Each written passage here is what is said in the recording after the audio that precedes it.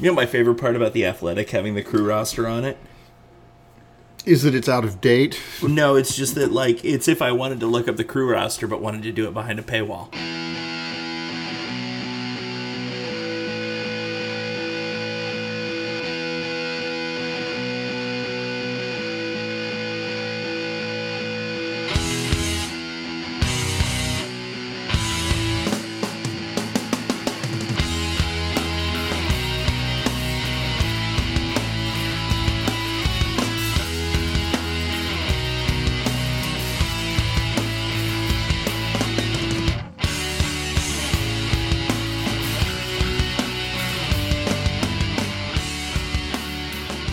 And welcome, first episode. So bear with us as we continue to try to figure out this microphone. And as you peg the meters. Welcome to the newest Columbus Crew Soccer podcast. The pros from Dover. My name is Matt Goshert. This is Jim Bach. Hello. How are you doing? I'm doing pretty good. Didn't get a lot of sleep last night. What happened? I had some indigestion from that sandwich I had. Oh, nice. Yeah, It looked like a good sandwich. It was a good sandwich, yeah. So I want to. It's been 5 years. It's been 5 years, yeah. Anything happen with the crew in the last 5 years? I don't think so. I'm just saying there's one thing happened with the crew since the last time we did a podcast. So the crew won MLS Cup, which was awesome. I was very happy about that. I was sad I didn't get to go. Yeah. But the only other notable thing that I can think of, I'm not sure why I didn't get to go, because the only other notable thing that happened in the last 5 years is that a sequel to Jesse's Girl came out.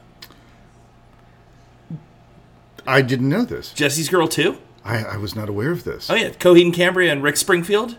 Jesse's Girl 2.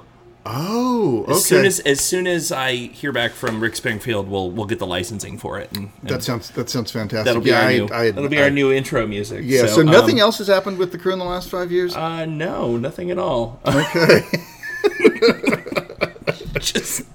just normal. Yes. Everything's been fine. Absolutely normal. Yeah. We're gonna get into all that a little bit more as we continue to go, but I really didn't want the first 7 hours of the first episode to be talking about everything that happened in the last 5 years. We're just going to pick it up as we go. Yeah. Let us just acknowledge that probably most of the people listening are aware of what has happened with the crew in the last 5 years, and if you aren't, there's a thing called en.wikipedia.org. You might want to look it up. Yeah. I mean, I feel like we got the best end of the deal that we possibly could have. Yeah. So we go onward and upward. So that's the first thing I want to, and kind of just to explain this, explain why we're doing this. The premise of it. Yeah. Other than boredom. I got bored. Yeah. I got real bored. I wanted to do a show again. I think you got bored. Yeah. And honestly, if I don't, you get that pass from the home at least, once a week. A week, yeah. And so I'm using it on a Thursday. Yeah. Exactly. Yeah. I don't know if Thursdays is going to be our actual recording day. I would say follow us on the Twitter. Yeah. They will have all of the most up-to-date stuff. Pros from Dover 96, which I assume is how you found this podcast, so I don't know why I'm doing that.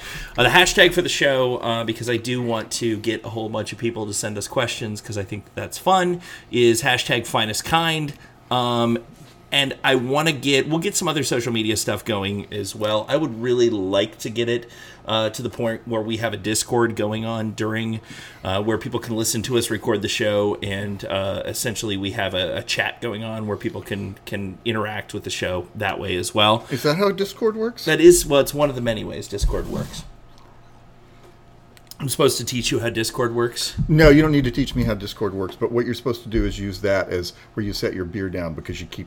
Oh, I see. Oh, use your little... Yeah, that makes sense. Oh, I should probably pull this chair over. So we are recording in the basement of Ruby Tuesday. That's probably going to continue because Scott was nice enough to unlock the basement for us.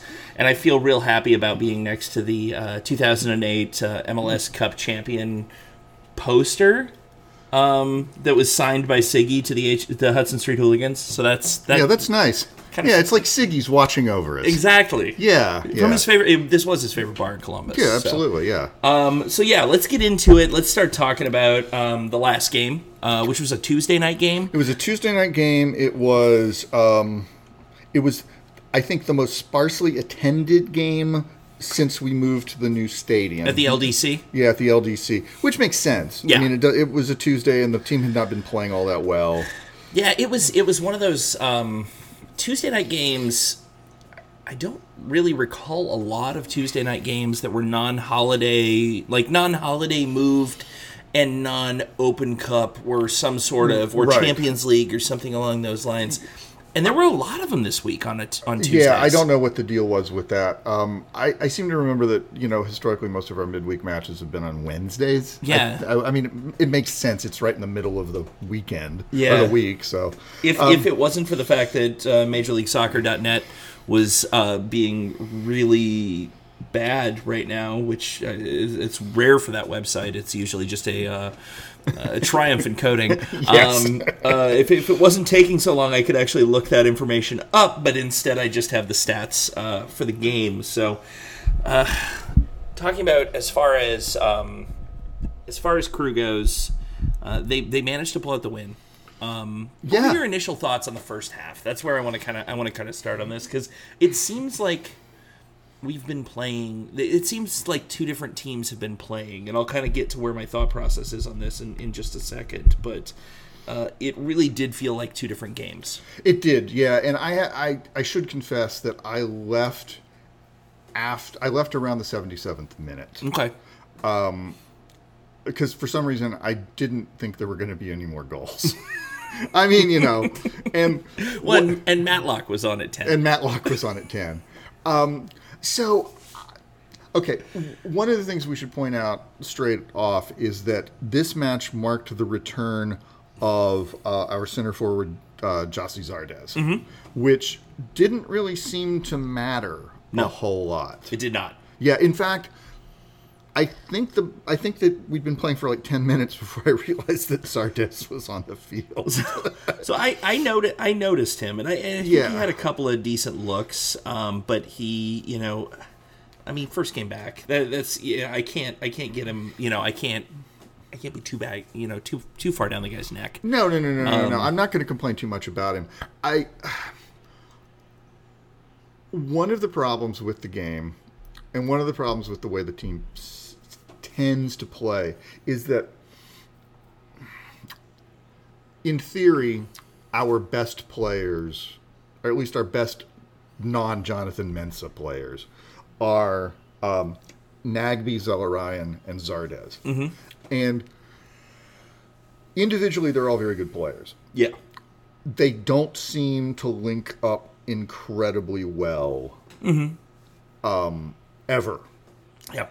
And I was reading on the internet the other day, and somebody made the excellent point that the problem is, so going back historically, this team has, for the last 15 or so years, had a fetish for Argentinian creative attacking midfielders / second forwards. I mean, everybody knows about Guillermo, and then we know about Higuain, and now we've got Zelarayan. Mm-hmm. In 2007, 2008, we got Scalotto in 2007 in the middle of the season, and we didn't make the playoffs, but it was a completely different team after we got him. It was. That was 2008. He led the team in assists. He ran the offense.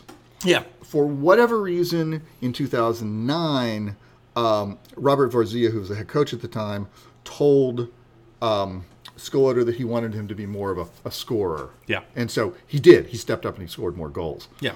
And I think that 2009 team, to be fair, and you say this, and this is literally the reason everyone gets knocked out of the playoffs. But that were it not for some mistakes against Salt Lake, that 2009 team would have won MLS Cup, because Salt Lake won MLS Cup. And I'm not saying that necessarily always would translate, because you can't. It's not like they go play sports consolation. Sports is not transitive in that way. They don't go play consolation matches and well shucks, we would have won. It's like if the Blue Jackets wouldn't have lost to Boston after they swept Tampa.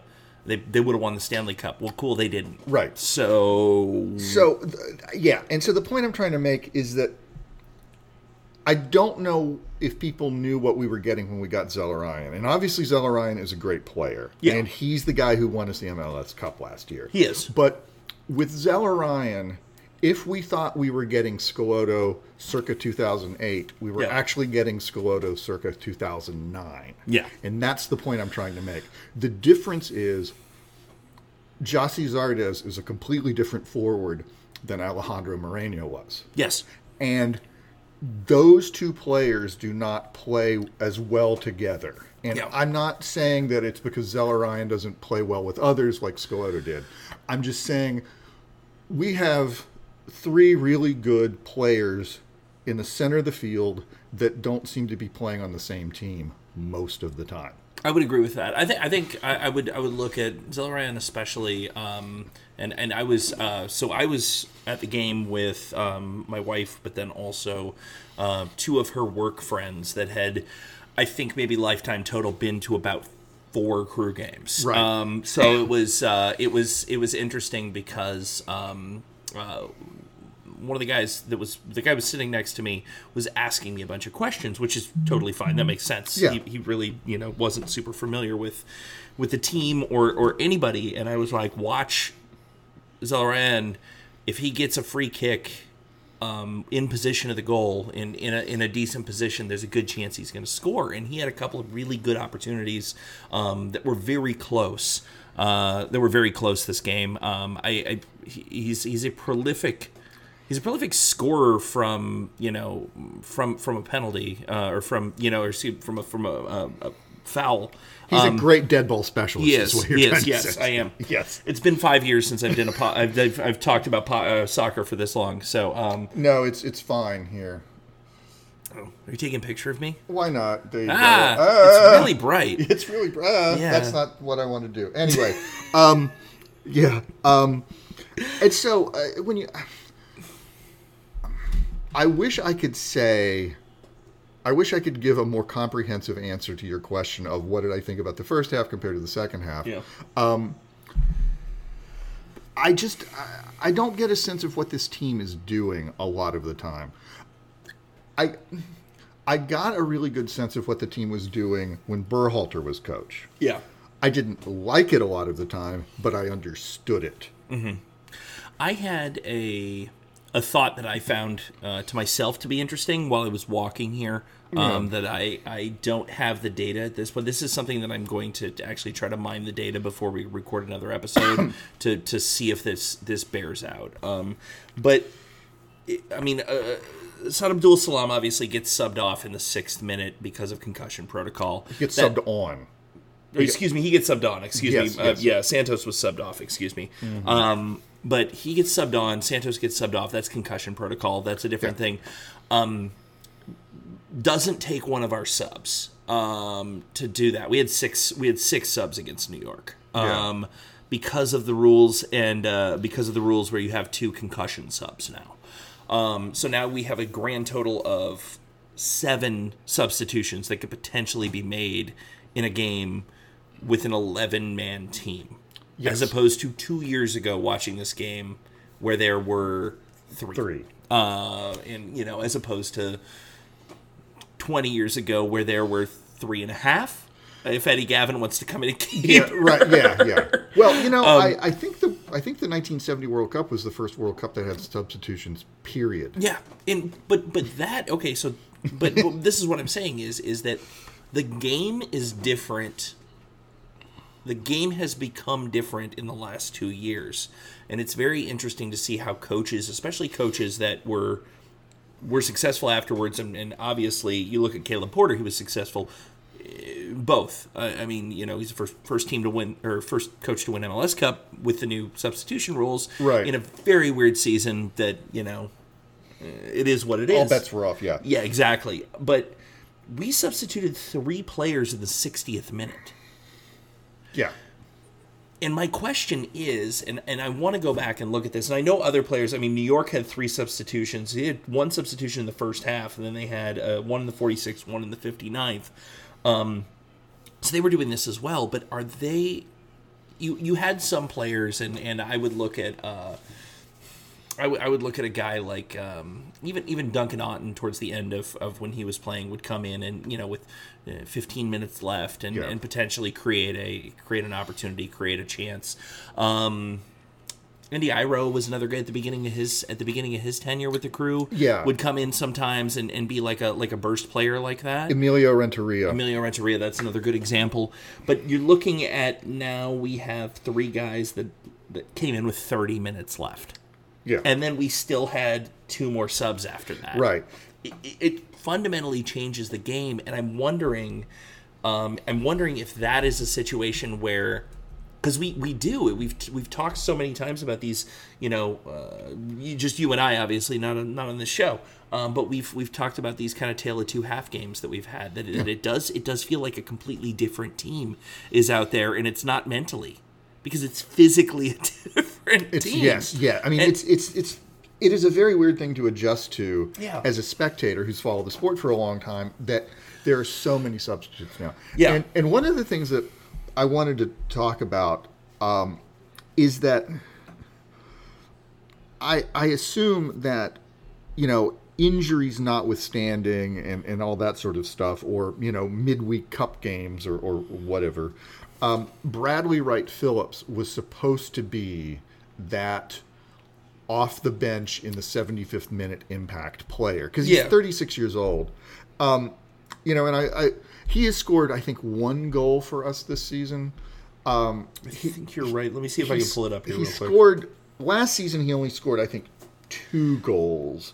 And I don't know what was going on with him last season. The season before that, he scored 8 goals. Yeah. If we were to get 6 or 8 goals out of this guy this season, our season would look a lot different. I agree. Yeah. I mean, Bradley Wright Phillips, he did come in the 87th minute. Right. That was.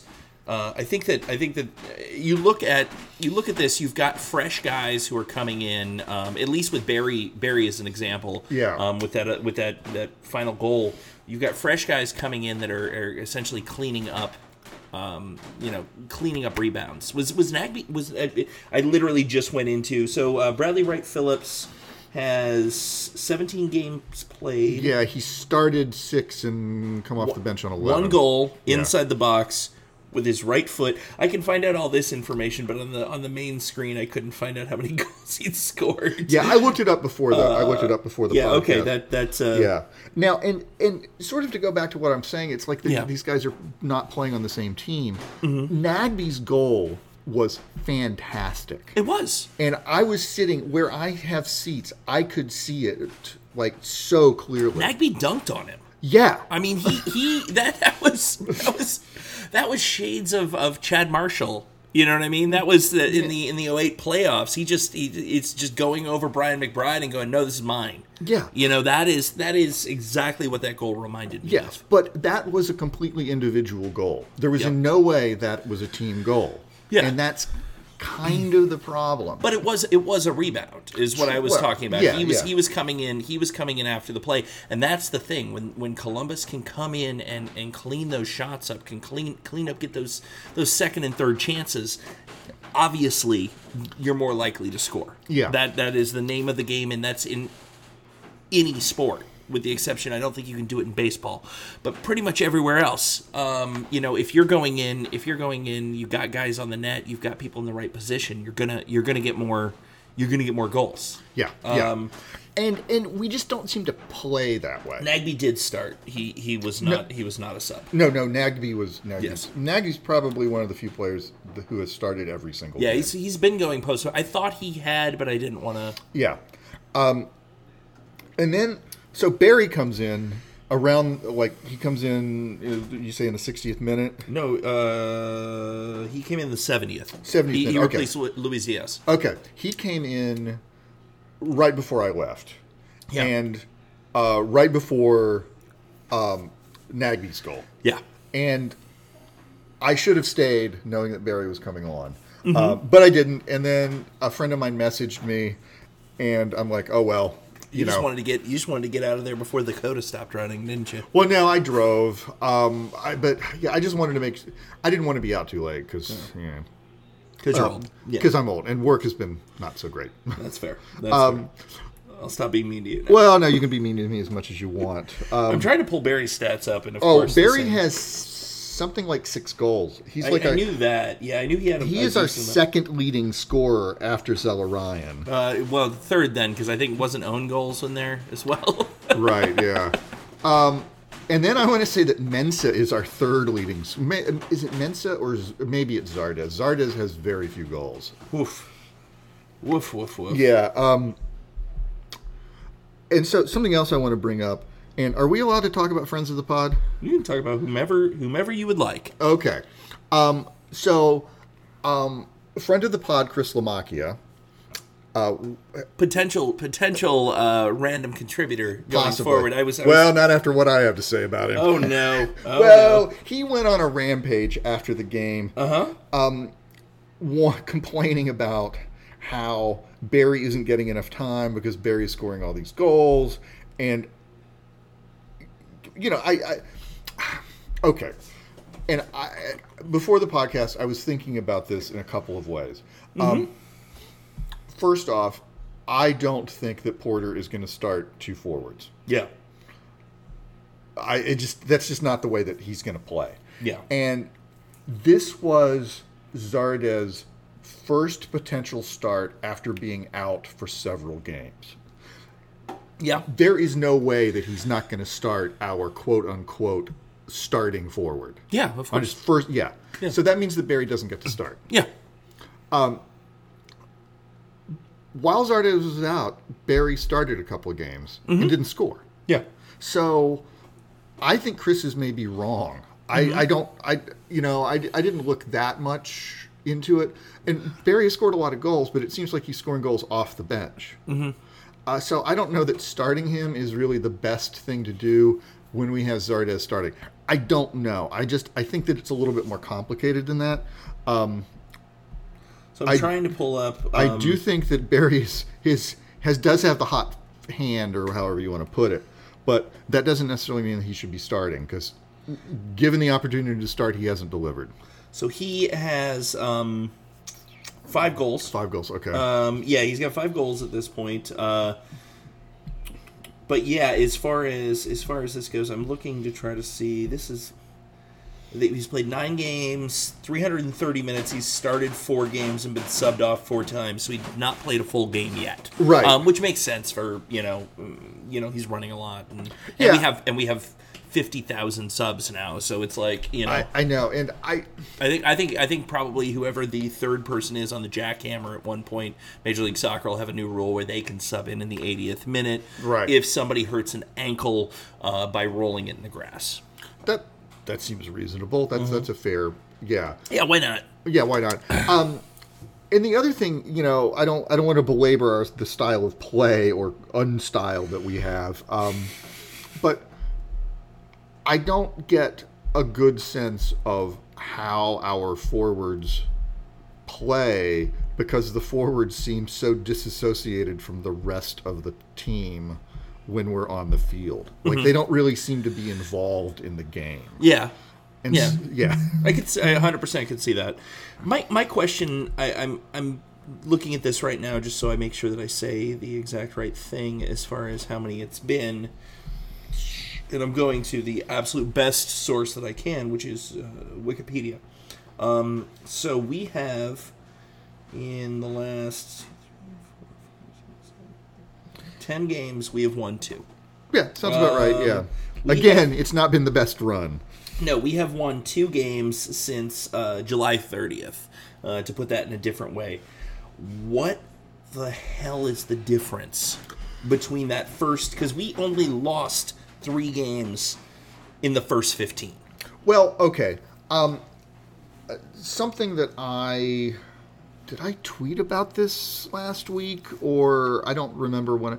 So I read something or heard something on a podcast a couple of years ago. But, okay. long story short, I think that the new stadium has a lot to do with it. Mm-hmm. And so I read this thing a few years ago trying to explain why you get such a thing as home field advantage, especially in a sport that's not baseball, because baseball stadia are different. Yeah. I mean, they're all different. I mean, well, there was that time in the 70s when like Three Rivers Stadium and Riverfront and Busch, whatever, were all the same, but that notwithstanding. Yeah, cement ice cream cones. Yeah. Yeah. And the argument that was made was essentially that players, while they're on the field, use tiny little visual clues out of the corners of their eye to know exactly where they are on the field because even if the stadium is, the same size on the field, or roughly the same size, the stands are different. Yeah. And so you pick up little visual clues while you're running by how you see the stands. Yeah. And so essentially it's a new stadium for everybody right now. Mm-hmm. And so they don't have that like subconscious knowledge of where they are all the time like they would have last year. Well, and we're going to get back to this in just a sec, or we're going to get back to this towards the end of the podcast, because I have a thing that I want to talk about regarding this as well. Right. But we'll talk a little bit about it as it relates to Columbus. The field is trash. The field is really bad. It is really bad. It gets chewed up a lot. Well, so this is something that I've noticed with some other stadiums, some stadiums that have opened in years past, and things along those lines. Is that when you look at the construction timeline, you look at when the grass could go in, things along those lines. That grass at historic Crew Stadium number 2.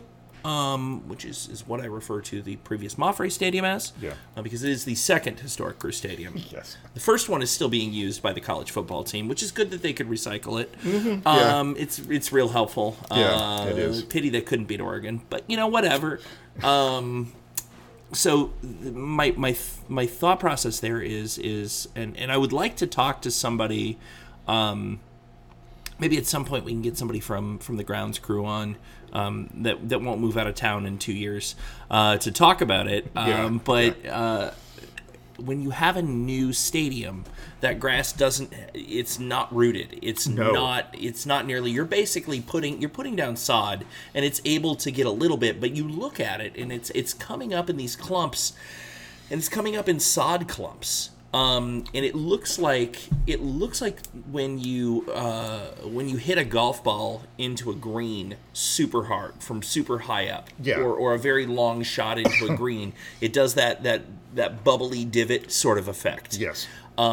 There are people in the sidelines that I've seen. I'm assuming they're grounds crew people. I doubt it's volunteers from the audience. Yes. That are going out when the play is at the other end and stomping the grass down. Okay, so while you're telling me this, because Matt and I are both golfers. Yes.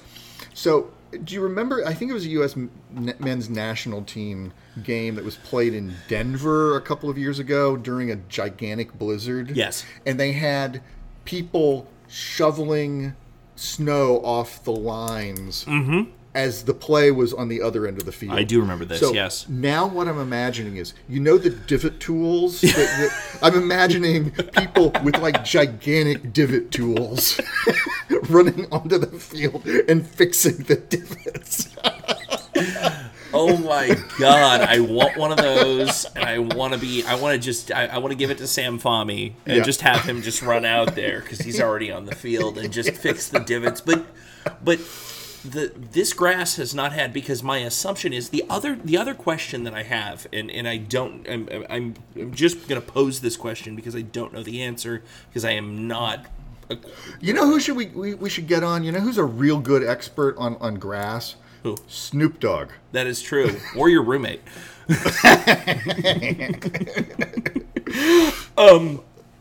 But what I was going to say there is, excuse me, is that when you were at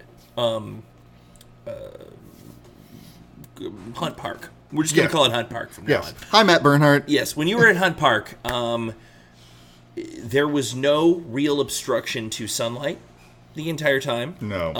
Obviously, the grass was tented during the winter. It was kept. It had the underground heating coils, which I'm assuming they still have at the new stadium. Yeah, it would make no sense not to have that field be heated. Yeah. But what you didn't have at the new stadium, light obstructions. Yeah. Because that grass is not getting a full day's worth of light no matter where it is on the field, except for maybe right in the center. Yeah, yeah. So you have that. You have, and I know they have grow lights, and I know they do a lot of things along those lines, and I don't know the science behind it. Yeah. I do know that this has historically been a huge problem for the San Siro, or the Giuseppe Meazza Stadium in Milan. Yeah. Because, if you hear that, there's a lot of ambient noise now because the AC just came on down there. That wasn't the AC. That was the soda. That was the compressor for the soda gun. Okay. So prior to the 90 World Cup, they built another level onto the San Siro. Yeah. And it meant that there was a roof. Yeah. Kind of even obstructing more light than the roof we have. Yeah. And so it's been an endemic problem. I don't know if they've solved it since. I don't think they have, but it's been an endemic problem in Milan for 40 years, 30 years now. Yeah. It's an interesting question. It's something that I think we should continue to address. Yeah. As we talk about a lot of different stuff, and my thought process is, I mean, these people are professionals at what they do. This, I don't think, is going to be a situation that gets. It's not going to get worse. No. I think it will. I think it will get better, but it's. I want to. Yeah, the last, other than the one, we had the one win at the LDC until August against Cincinnati, which, I mean, that should have been a gimme anyway. We had the one win against New York City, and before that, I mean, the wins were all at the old stadium or away. Yeah. And really the new stadium has kind of been an Achilles heel. Yeah. And I mean, I have a lot. We're going to talk about the new stadium in a little bit. That's second segment talk. Yeah. I mean, well, this is the other thing, and I do want to bring this up just because I was at this game, is that the other super bad turf that I've seen us play on this year, like super bad, recently, other than Austin was bad. Mm-hmm. There's a few other places. But Austin Stadium is brand new as well. Yeah, well, exactly, and that's something. Yeah, it's fourth segment talk because I have a whole theory about this. Not with Austin, but with new stadiums. Soldier Field was absolute horseshit. Yeah, it was one of the worst fields that I've seen us play on in a very long time. It was like when they put turf on top of the fake grass in Seattle for the national team. Yeah. It was well, they could have covered the field in gelatin and it might have done better. Right. And that was another one. They couldn't find their footing, they couldn't do that. So I think that I don't want to just be like, oh, it's the turf's fault. I'm not blaming that, but I am curious about the way that the players react to that. I think what we're getting to is that there's probably a confluence of factors. The ground is poor. Well, and for those who don't know, historic Crew Stadium 2, yes, generally was considered had the best playing surface in the league. It was routinely given that award. Right. And I have played on that field. Yeah, and it's like playing on the nicest carpet I've ever seen. Oh, yeah. Yeah. Yeah, it is. It's a pretty hard surface. Mm-hmm. I mean, it is like a putting green. Yeah, it is. It is disappointing that surface is gone now. Yeah. Because and I understand why. It's the training ground.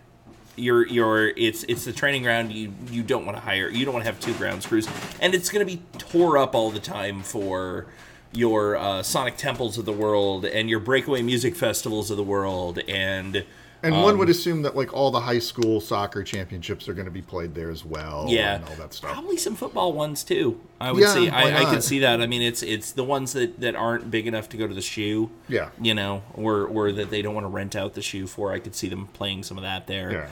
Yeah. It's they're looking for tenants. Mm-hmm. So if you want to rent it out for a wedding, a bar mitzvah, call Phil Goldfarb. He can. Yeah. Phil can get you taken care of. He will. Yeah. So, do we want to wrap up?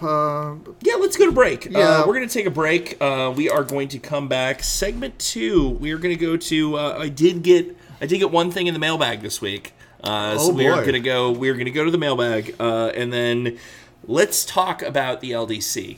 Because I want to find. I want to find out your thoughts on it more than what you've told me when you were passed out drunk. Okay. We'll be back momentarily. It's Pros from Dover.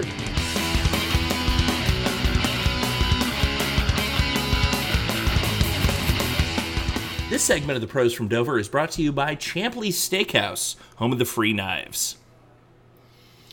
Hi, Matt. How you doing? I'm well. How are you? I'm just great. So we are back. We don't have any commercials, so I don't know why we take breaks, but I think we just do it so we can pee and get more whiskey. I just wanted to take a break. Mm-hmm. Oh, you got whiskey? I got whiskey upstairs. Yeah, they have whiskey here. Do you want some whiskey next time? No, I'll be fine. Yeah, you made the mistake of driving. Yeah, I know. It's not my fault. So yeah. I want to talk about this segment, Lower.com Field, the LDC. The LDC, on a mission trying to find Mr. Warren G. So we got a new stadium. We do have a new stadium. We got a new stadium. It's kind of old at this point. It's been around for 2 months? Something like that. Yeah. July 3rd. Yeah, was the first. Yeah. Yeah. So Tom Cruise's birthday, by the way. Well, good for fucking him. Yeah. This is the fun part. Now that we're not affiliated with any sort of sports blogs, we can swear.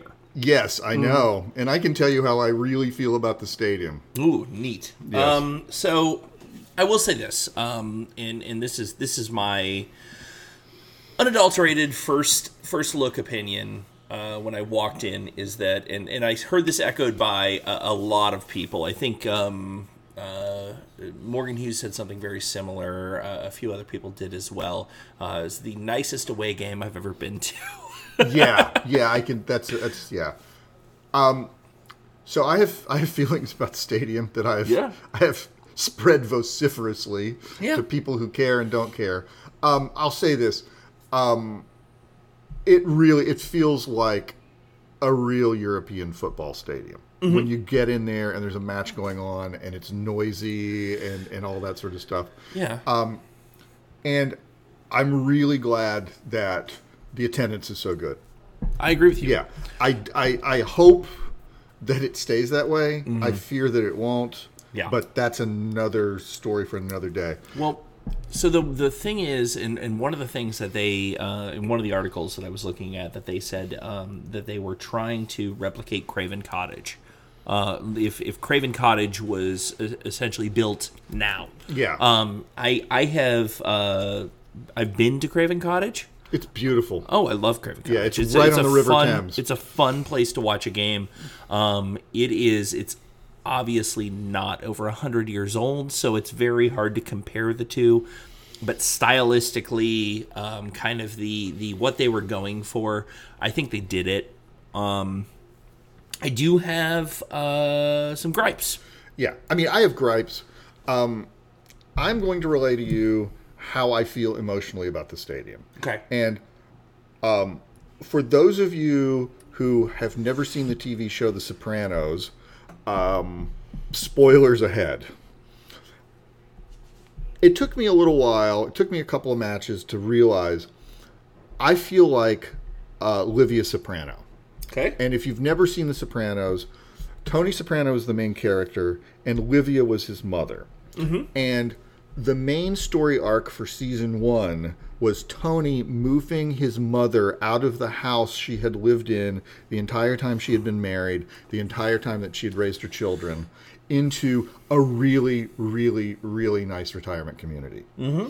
and she hated him for it. Yes. And conspired to have him killed. Yes. She was a little mentally imbalanced, but again, spoilers. I mean, that seems... Yeah. And that's kind of how I feel about Lower.com Field. Yes. I feel like I've been moved out of my home against my will to a place that is objectively much nicer, but will never feel like home. Yeah. Ever.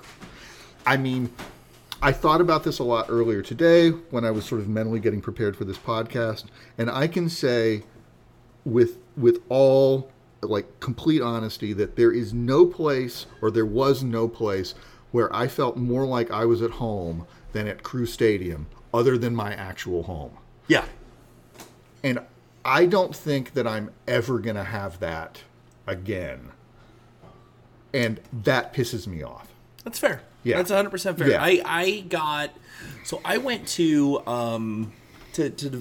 divulge from soccer for a second, or diverge from soccer for a second, but to keep on the topic, I went to the Green Day Fall Out Boy concert that was at historic Crew Stadium 2, Hunt Park, a month and a half after the last game.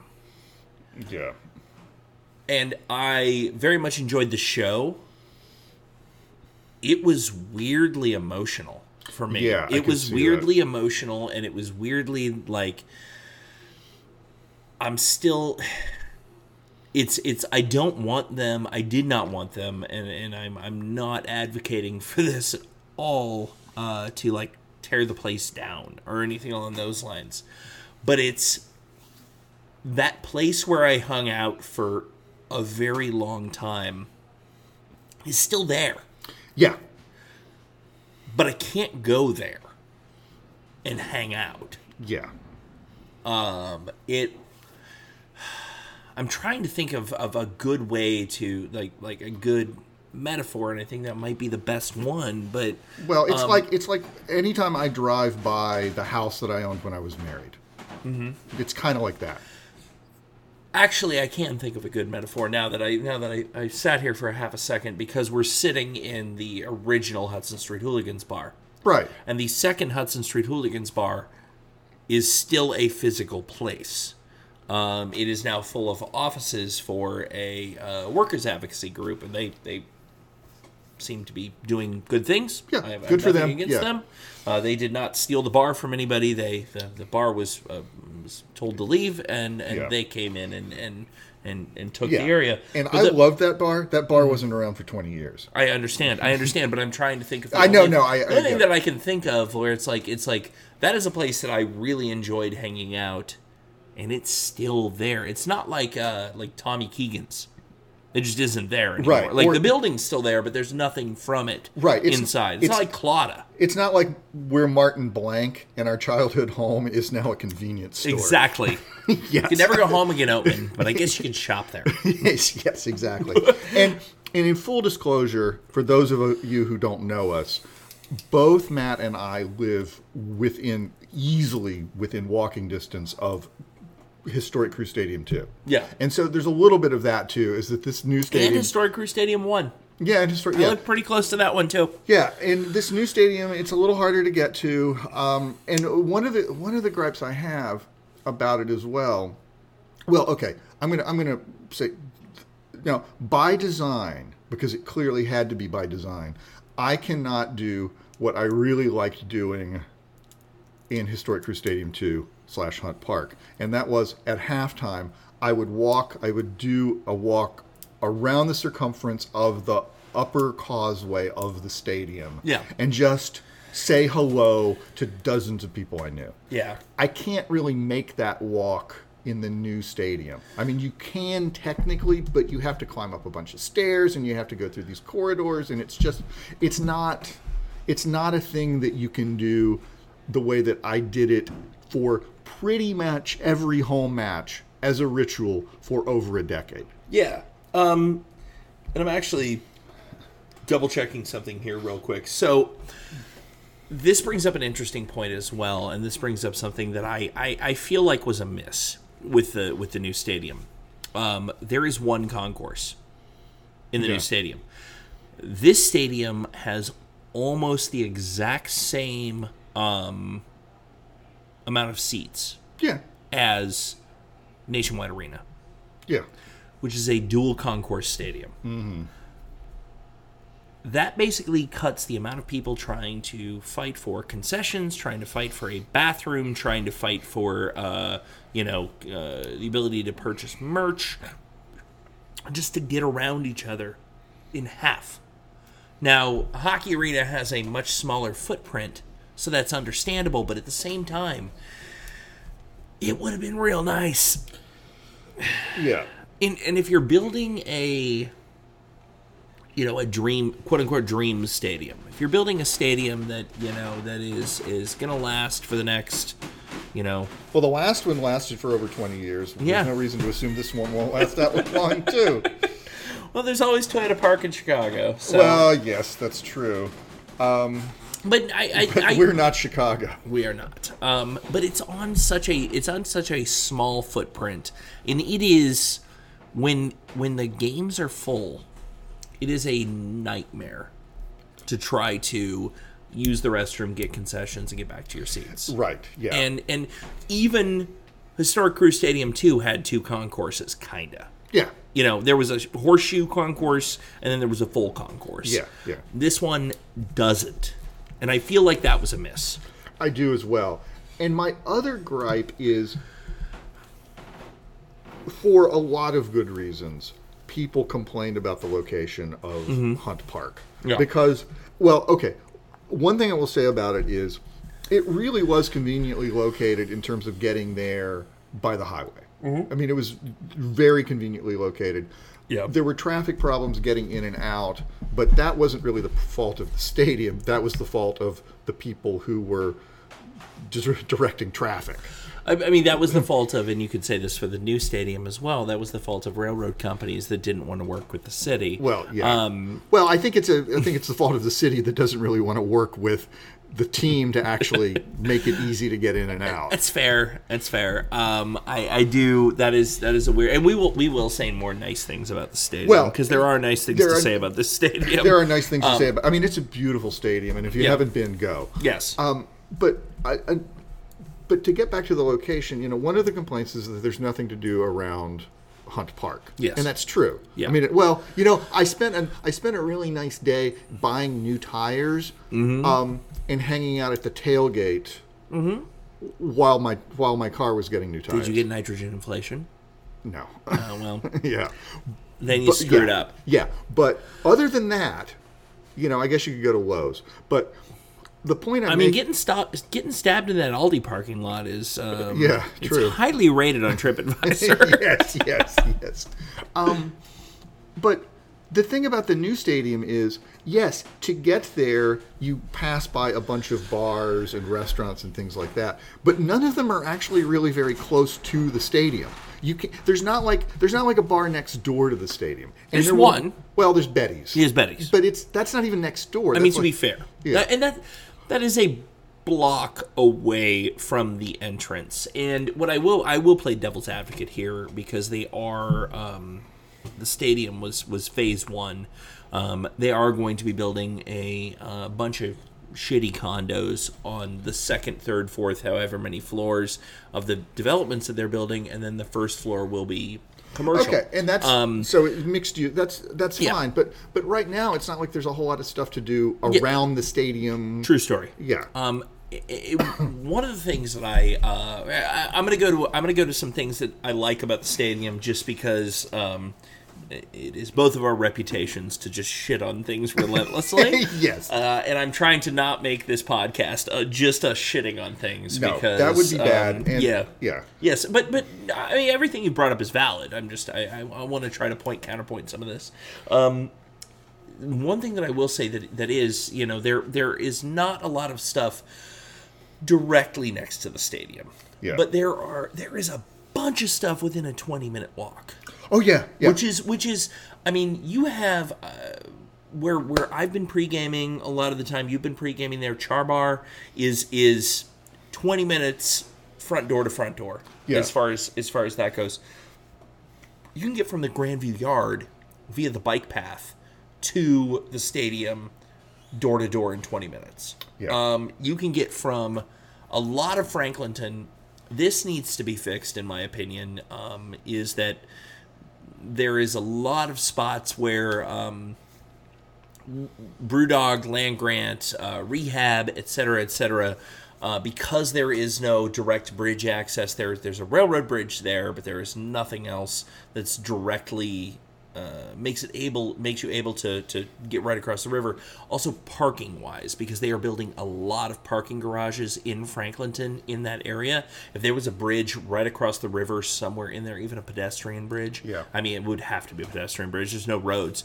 But if there was a pedestrian bridge right in there, I think that would alleviate a lot of the parking problems. I think that would also alleviate, not alleviate, but give some more pre-gaming opportunities for both food and beverage. They're also building all of those units in the old COSI parking lots. That entire thing is under construction, and it's gonna be madness when it's done. But Franklinton is it's a work in progress. It's now fully gentrified. It's amazing. I was down there. I'm not advocating gentrification. I'm just saying both sides of that. You know what I mean? was, for some reason, a couple of weekends ago, I decided that I wanted to go watch soccer in a bar, and I realized that a bar. I know, and I went to that place on. I'm not going to name it, but that place on 5th and Grandview, and they weren't open. Okay. Yeah, you know what I'm talking about. I'm actually trying to figure out which one you're talking. It's the one across the street from McDonald's. Oh, okay. Yeah. Yeah. They weren't open. Okay. Yeah. So I ended up going to Land Grant. Okay. And I was the only person in there watching soccer. Uh-huh. So I guess that's just not a thing that people do in Columbus anymore unless you go to Fido. I don't think that's true. There are definitely pockets. There are certain places that... Fido is definitely a thing. I was at Fido. I was at Fido Dublin a few weeks ago. Yeah, I didn't even know there was a Fido Dublin until you told me a couple. Monty's doing a great job with it. Well, so good for him. Good on him. Yeah. And it's a real nice little spot. Fido obviously is open. Three-Legged Mare isn't there anymore. I know that. And now I'm gonna forget the name of the place. It's on Gay Street. Is it McClellan's? No, that's not. That's not. There's the right like something Malone's or Pub Mahone. That is it. Mahone, McClellan's is the Liverpool bar that's in Dublin. Pub Mahone is the West Ham bar that is on Gay Street. I was conflating the two. Yeah. They're both open for EPL. I don't know if it's for every game or just those. I know that. Point Tavern, where our good friend John Winland is the manager, is open for all the Arsenal matches. So there are spots still, but it has, as it is with with the stadium, the landscape has changed a lot in the last 2 years in Columbus as far as where people go, and some of that unfortunately is because of closures, because of the pandemic, or because of and this would be an interesting topic for a future pod. Mm-hmm. But one of the things that I will say that I think is very much a positive, even though it's not a complete positive, is that parking is a lot cheaper. Mm-hmm. What did we pay? $17-$20 to park at the old stadium? I literally never parked at that stadium. I would sometimes go with a person who drove, and that's how I would know that. I think that it was 15 or 20, but I also never paid attention. Yeah. When I went Tuesday night, it was $10. Yeah. Which, Well, there are places where if you're willing to walk a little bit, it's free. Yeah. There are plenty of places that if you're willing to walk, 15 minutes, parking's free, or parking is, and that's the other thing is if there's a Sunday game, meters are free. Yeah. So if you can find a spot that's got meters that you're not,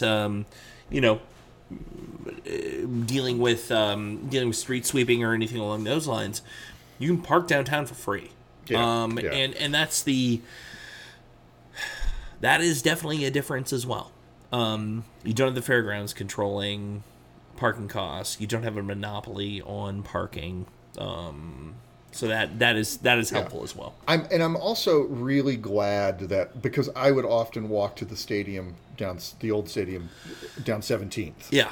And I'm really glad that they were able to recreate as closely as possible the unpleasantness of walking underneath a railroad bridge and dodging broken glass. I mean, seriously, that is the funniest. It's you had a stadium that essentially had 2 pinch points to get out as a pedestrian, but the vast majority of the people had parked and already dispersed, so it wasn't a big deal at the old stadium.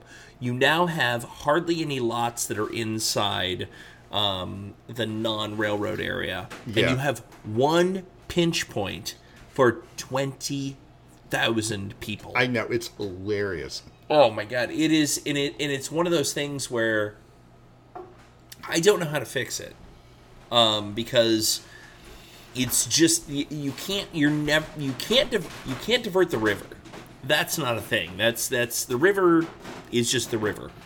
On the other side, you have railroads that Columbus could figure out, but they choose not to. You can build underpasses. Underpasses are a thing. There used to be roads that intersected those railroads back in the day, but we just don't do that anymore. And you can do that without harming rail traffic. But that's a topic. That's a topic definitely for a different that very podcast. much is. Yeah, yes. that's a. I will say this. I like just to get back on nice things. Yeah. For a little bit.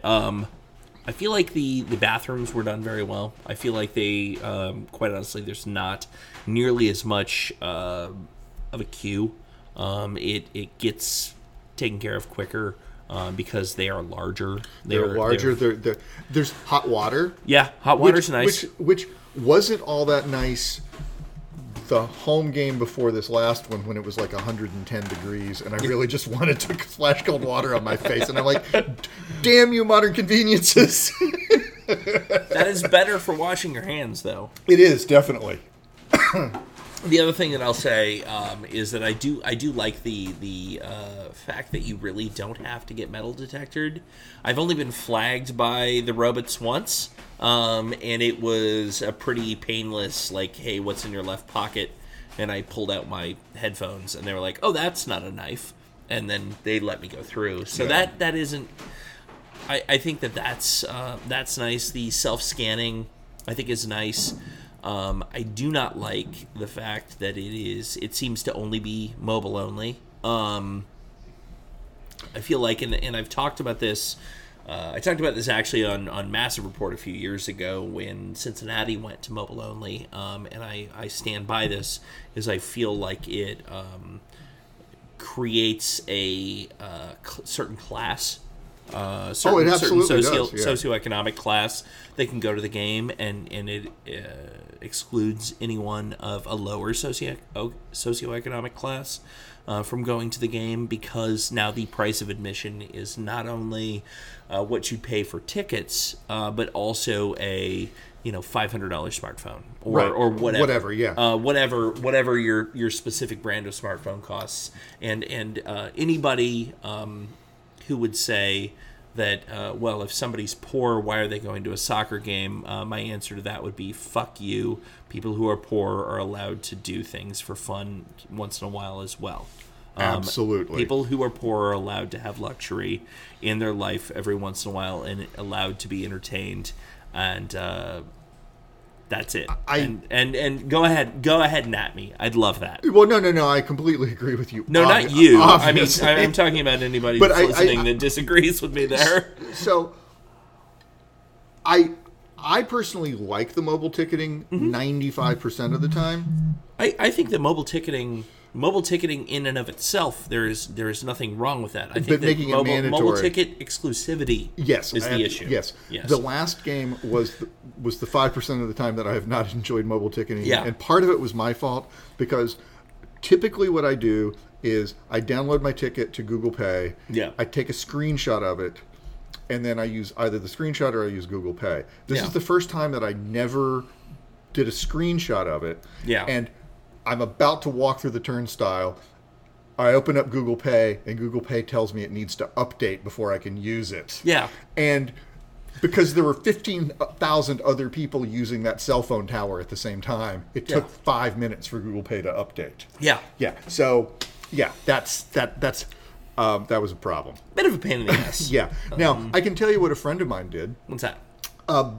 Because he was unused to mobile ticketing, and this was a couple of seasons ago. And so when I explained to him that he had to scan his phone, he printed out his tickets, took a photo of it, and tried to get into the stadium that way. This person will be listening to this podcast at some point. Hi, Graham. No, it's not Graham.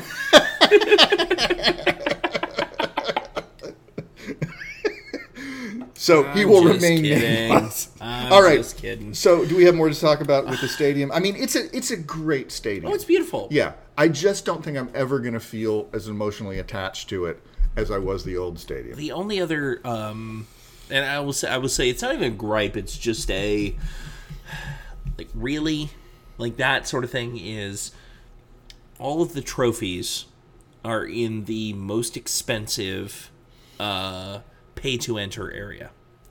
Oh, okay. I didn't even know that. Yeah, all the trophies are in the I think it's called the River Club. Oh, yeah. You know what?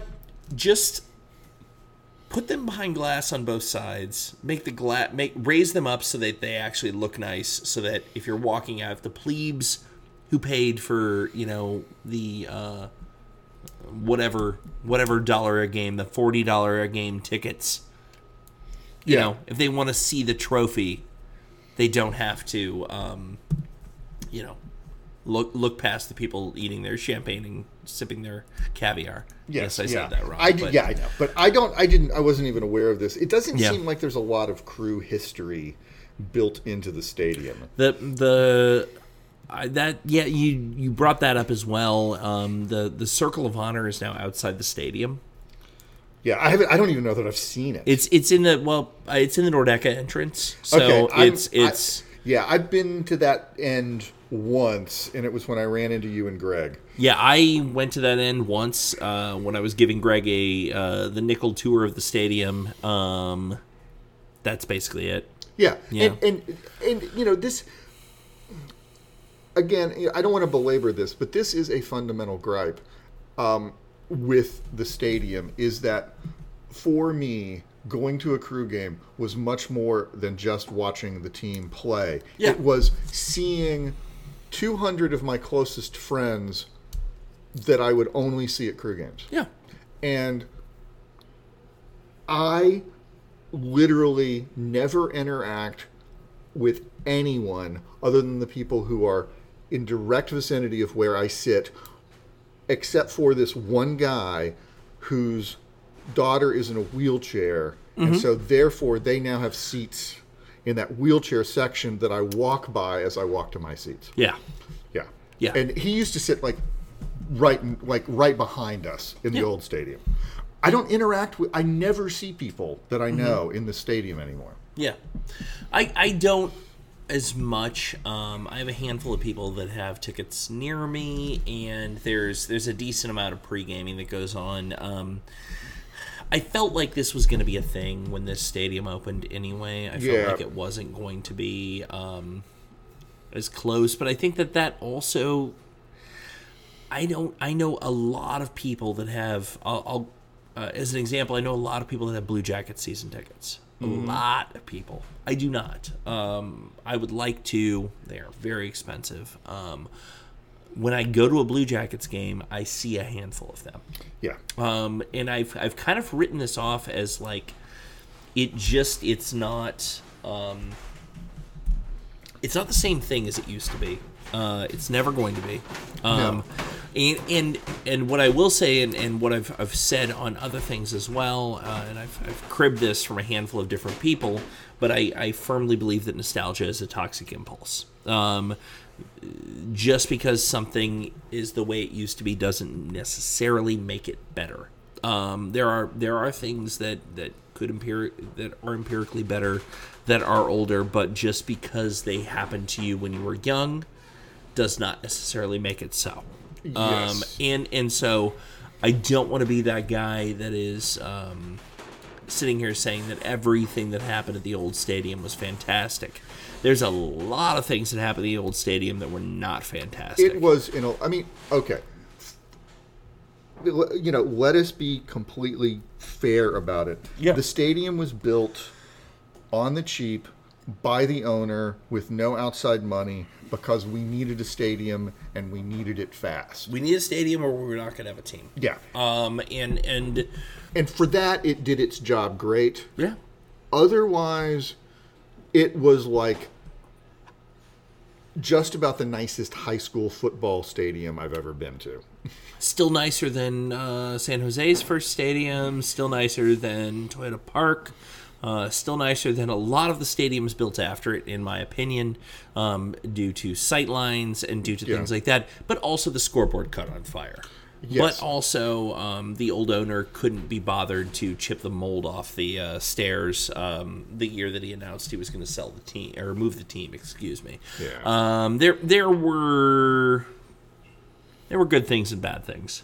So right. I guess my big complaint is I don't know why they couldn't have kept more of the good things. Mm-hmm. Because for the amount of money they spent on it, I think they could have done a little bit better job. That's fair. I'll let you have the last word on this. Well, we're going to go to break. Yes. It is a beautiful place Yeah. to watch a game. We're the Pros from Dover, and we'll be right back.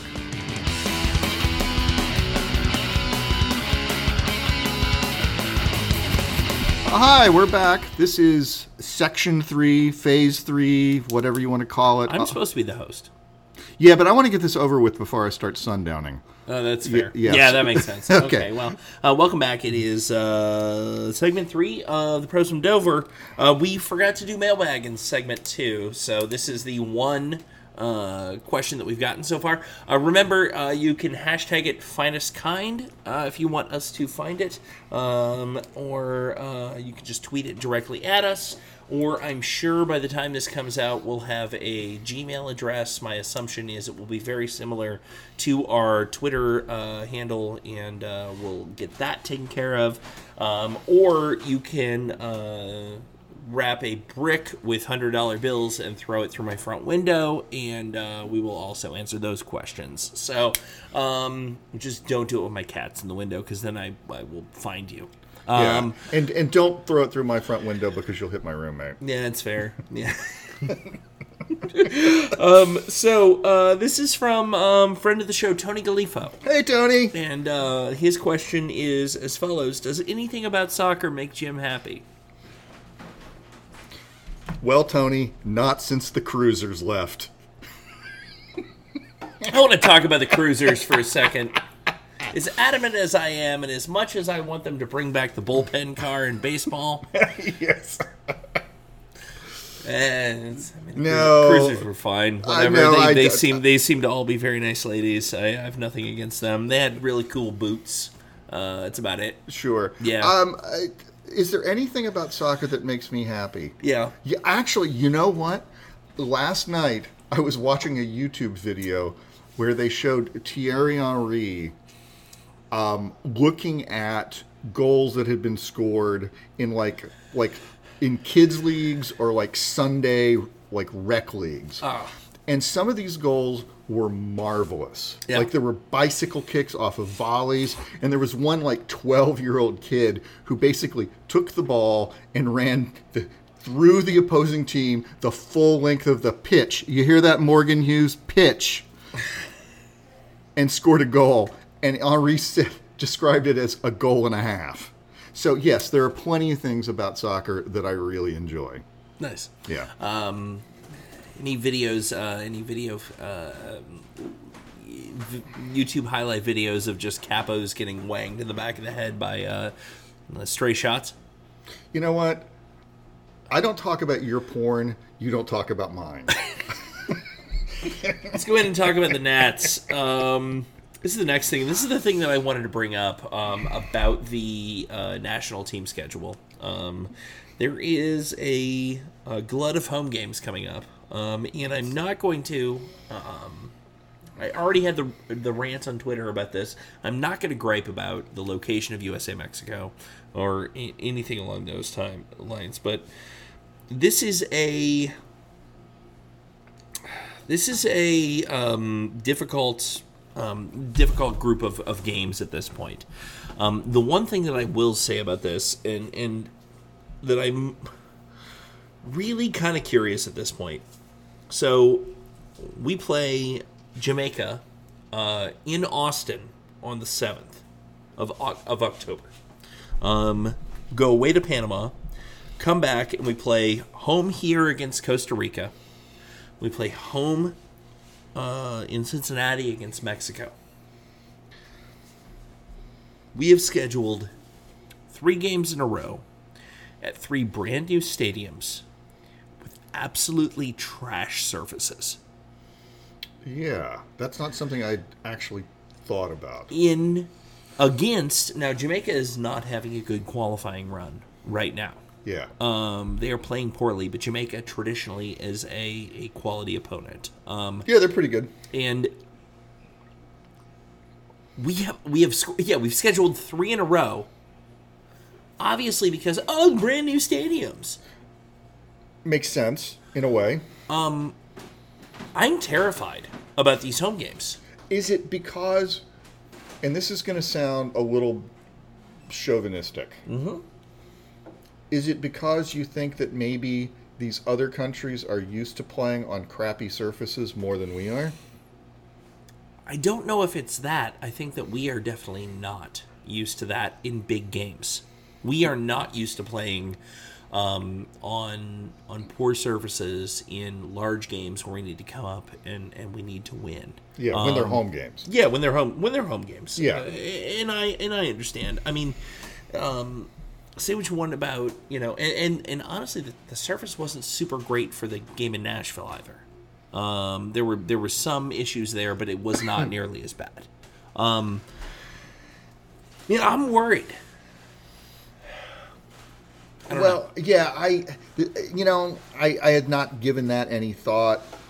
Right now, we're 3rd in qualifying, which the top 3 teams in CONCACAF qualify. So, yep. If results were to hold, we would be in the World Cup. Yeah. There's a lot of soccer to be played. There's a lot of soccer to be played, and there's a lot of soccer against. I mean, okay, again, Jamaica. Excuse me. Jamaica have not had the best qualification, but they're a good team. Yeah, they are. Costa Rica are a good team. Mexico are obviously a good team. Yes. So, and Mexico is going to take this shit seriously. I mean, they're going to take it really seriously. Well, more seriously than the Gold Cup. Yeah. Mexico, I think that they took 2016 more seriously than they ever had taken any other match, because it was however many days after the presidential election, and I think that there was a very does this play into your theory about how Donald Trump destroyed U.S. soccer? Yes, but that's gonna be a magazine article for later. Okay. But I think that Cracknut Weekly. Yes. Okay. But I mean, Panama almost beat Mexico. Yeah.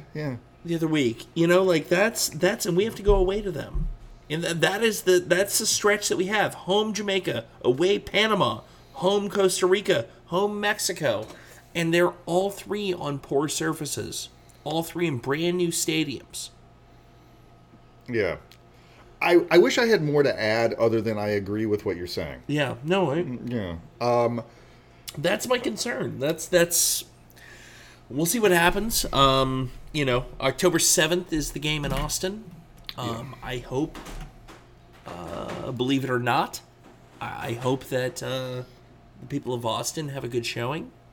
I hope that the team does well, because I do want to see the U.S. make the World Cup. I'm not that petty of a bitch, but Yeah, I. It's always nice when they play in the World Cup. Yeah. I'm not entirely enthusiastic about this upcoming World Cup. Yeah, this World Cup's also going to be garbage, isn't it? Yeah. Well, I thought the last World Cup was going to be garbage, and the U.S. not being in the World Cup, notwithstanding, Italy not being in the World Cup, notwithstanding, the Netherlands not being in the World Cup, notwithstanding, was possibly the most enjoyable World Cup I've ever seen. That's fair. Yeah. So, yeah, but, I don't want to get into the whole thing about Qatar and FIFA and all that. I really don't. But I think that particular brand of geopolitical politics has been hashed up quite a bit. Yeah. In the last however many years. Yeah. So yeah, I think we're good. But yes, I do share your concerns. It's going to be an interesting ride. Yeah. Yeah. So yeah, we'll go from that into there is a crew game on Saturday. Yes. That's going to be against New England. Holy shit! What the fuck? How's New England good again? I don't know. I really don't know. I want to say this first off, just because it's something that I like saying. I know that New England are a conference rival. Yeah. New England are probably the only MLS team other than Columbus, that I don't hate. Yeah. And I think it's possibly because the only MLS player in MLS history whom I really liked, who wasn't a crew player, was Steve Ralston. And I always thought he was a class act and all that. That's fine. So I have this weird relationship. 2008, when I was in LA for MLS Cup, I ended up having a couple of drinks with this couple who were New England fans who were there for the match and the supporters summit, I assume. And they were like the only people. They were the only other team's fan who were nice to me that whole weekend. Yeah. So it's difficult for me to get all riled up about New England, but yeah, they're very good. And I don't know how it happened. It's interesting because they have 47 goals for. Yeah. They have 29 goals against, which is the same amount of goals Columbus has scored. But, okay, Yeah. Two things. One, we can assume it's not because of their absolute first-rate ownership group. No, it is, however, probably because of the fact that their first-rate goalkeeper keeps getting called up to the national team. Yes. The goals against part. They also have, and I think I'm getting this right, possibly the best coach in the history of American soccer. Yeah. I mean, I hate to say it. I agree with you, though. Yeah. So, I don't know how much that has to do with how well they're doing, but, I mean, it's got to be one reason. This is the other thing that is super. They're 10-1-1 at home. Yeah. 10-1-1 at Gillette fucking Stadium. And 7-3-3 on the road. That's just a good team. Yeah, they're a good team. Yeah. So we're saying we're probably not going to win this game. I mean, we could, because weird things happen with the crew this season. We could? Yeah. Who do we... I'm trying to think who we have injured who hasn't been... we know Artur is not going to play in this game. Yeah. Valenzuela is not going to play in this game. Yeah. I mean, we know this is... But is Santos, is he going to be fit? Do we know? We don't know yet. Not that I'm aware of. Okay, yeah. Yeah, I think almost everybody had a midweek game as well. I think so. So I don't think that that's going to be like a real issue as far as that goes. It's that's weird. Well, at this point in the season, especially after an international break... Well, wait, we don't take international breaks in this country. No, of course not. No. I keep forgetting that. But I think at this point in the season, playing a match on a Tuesday and then playing another match on a Saturday is not too onerous, especially with the substitution law that we have now. I do want to point out one more thing before we go into it. Just so if you look at the table backwards, the race to the wooden spoon, as you will, Toronto on 15 points. Then you go to Austin on 19 points. Then you go to Cincinnati on 20 points. And then you go to Houston and Chicago and New York Red Bull on 23 points. So the aristocrats. I know. This is the East and the West this year are the haves and the have-nots, but backwards. from what they normally are. The East is, in my opinion, probably the better conference. But everybody only has 2 out-of-conference games, so how do you really know? Oh, yeah. You know what I mean? So, I don't know. What else we got? I don't really have a whole lot other than I had not noticed that Nashville have 41 points. Yeah, for fuck's sake, where did that come from? I don't know. Dude, Nashville, Orlando, NYCFC are the 2 through 4 Eastern Conference teams. And they've all played less games than Columbus. Yeah, I don't understand, but whatever. I keep forgetting Miami has a team, even though they beat us last week. It's very weird to think that they have a team. But yeah, I don't know. I don't understand this league. And all the, it can be all sorts of things. And okay, imagine you're an Orlando City fan. Or you're an Orlando City fan, or you're a Colorado Rapids fan. Yeah, the Colorado Rapids, that's a team, right? I'd be fine with that, yeah. Okay. Yeah. And there's this team, Columbus, who yeah, I know you would, yeah. So Dave's not here, man. Yeah. I sorry. What? Soccer? I'm real high right now. Sorry, what? So my point being... You wanted me to imagine I was a Colorado Rapids? Yeah, it's true, yes. And weed's legal there. Yes. Go ahead. So my point being that you're a fan of a team that leads you to not pay a whole lot of attention to Columbus Crew. Yeah. And, there was a reason why Columbus Crew were the talk of the league a couple of years ago. Uh-huh. But then last year... there really wasn't a reason for us to have been a big talk of just random conversations. Not until the playoffs. No. But we got this guy, Zella Ryan, who just lit up the playoffs. Yeah. And so he was not a known quantity in America. Mm-hmm. He's a great player, but he was not a known quantity in America. There are, how many teams have a player like Zella Ryan who's just breaking out in some random season or other? And that's, I guess, what's going on with some of these teams. I don't know. I wish I watched more. Well, no, I don't wish I watched more MLS soccer, to be honest. Sorry. I'm for those who have not listened to me on podcasts before, I am notorious for my complete apathy of Major League Soccer when it doesn't have anything to do with Columbus Crew. Yeah, I don't give a shit either. Yeah. Yeah. Yeah. I've seen 3 MLS Cups, and all 3 I was in attendance. Bougie. Yeah. It was 2002? Yeah. 2008 and 2015. Yeah. Yeah. So, anyway, okay, I think we've ground this one into the dust, because I really got nothing about why. I mean, we're going to lose to Montreal because they're good and we're not. Yeah, well, we play New England first. New England. Yeah, then Montreal's next week. We got to talk about Montreal after this. Oh, yeah. Then we're going to lose. Sorry, yeah. I don't know what to tell you, man. I don't either. Well, on a positive note, we'll be back. We're going to figure out when we're going to actually record this, like on a regular clip. We'll go from there. God, there's a Camel cigarette ad down here. That's how long this place has been. Wow. Yeah. I've never noticed that. Yeah. Yeah. God, this bar is just, I mean, it's just secret after secret after secret. Wait, is that a framed photo of Jack Ruby? Yeah.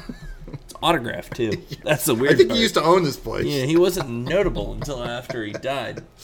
That was weird. We're the pros from Dover. I want to say thank you to our music provider, band Corporate Circus. You can check their stuff out on the internet, because I genuinely don't know. And here's the fun part. I have not picked out which song we're going to use for the interstitial bumps at this point. So check all their stuff out, and next week we'll actually give them better attribution. My name is Matt Goshert. Jim Bach is with me.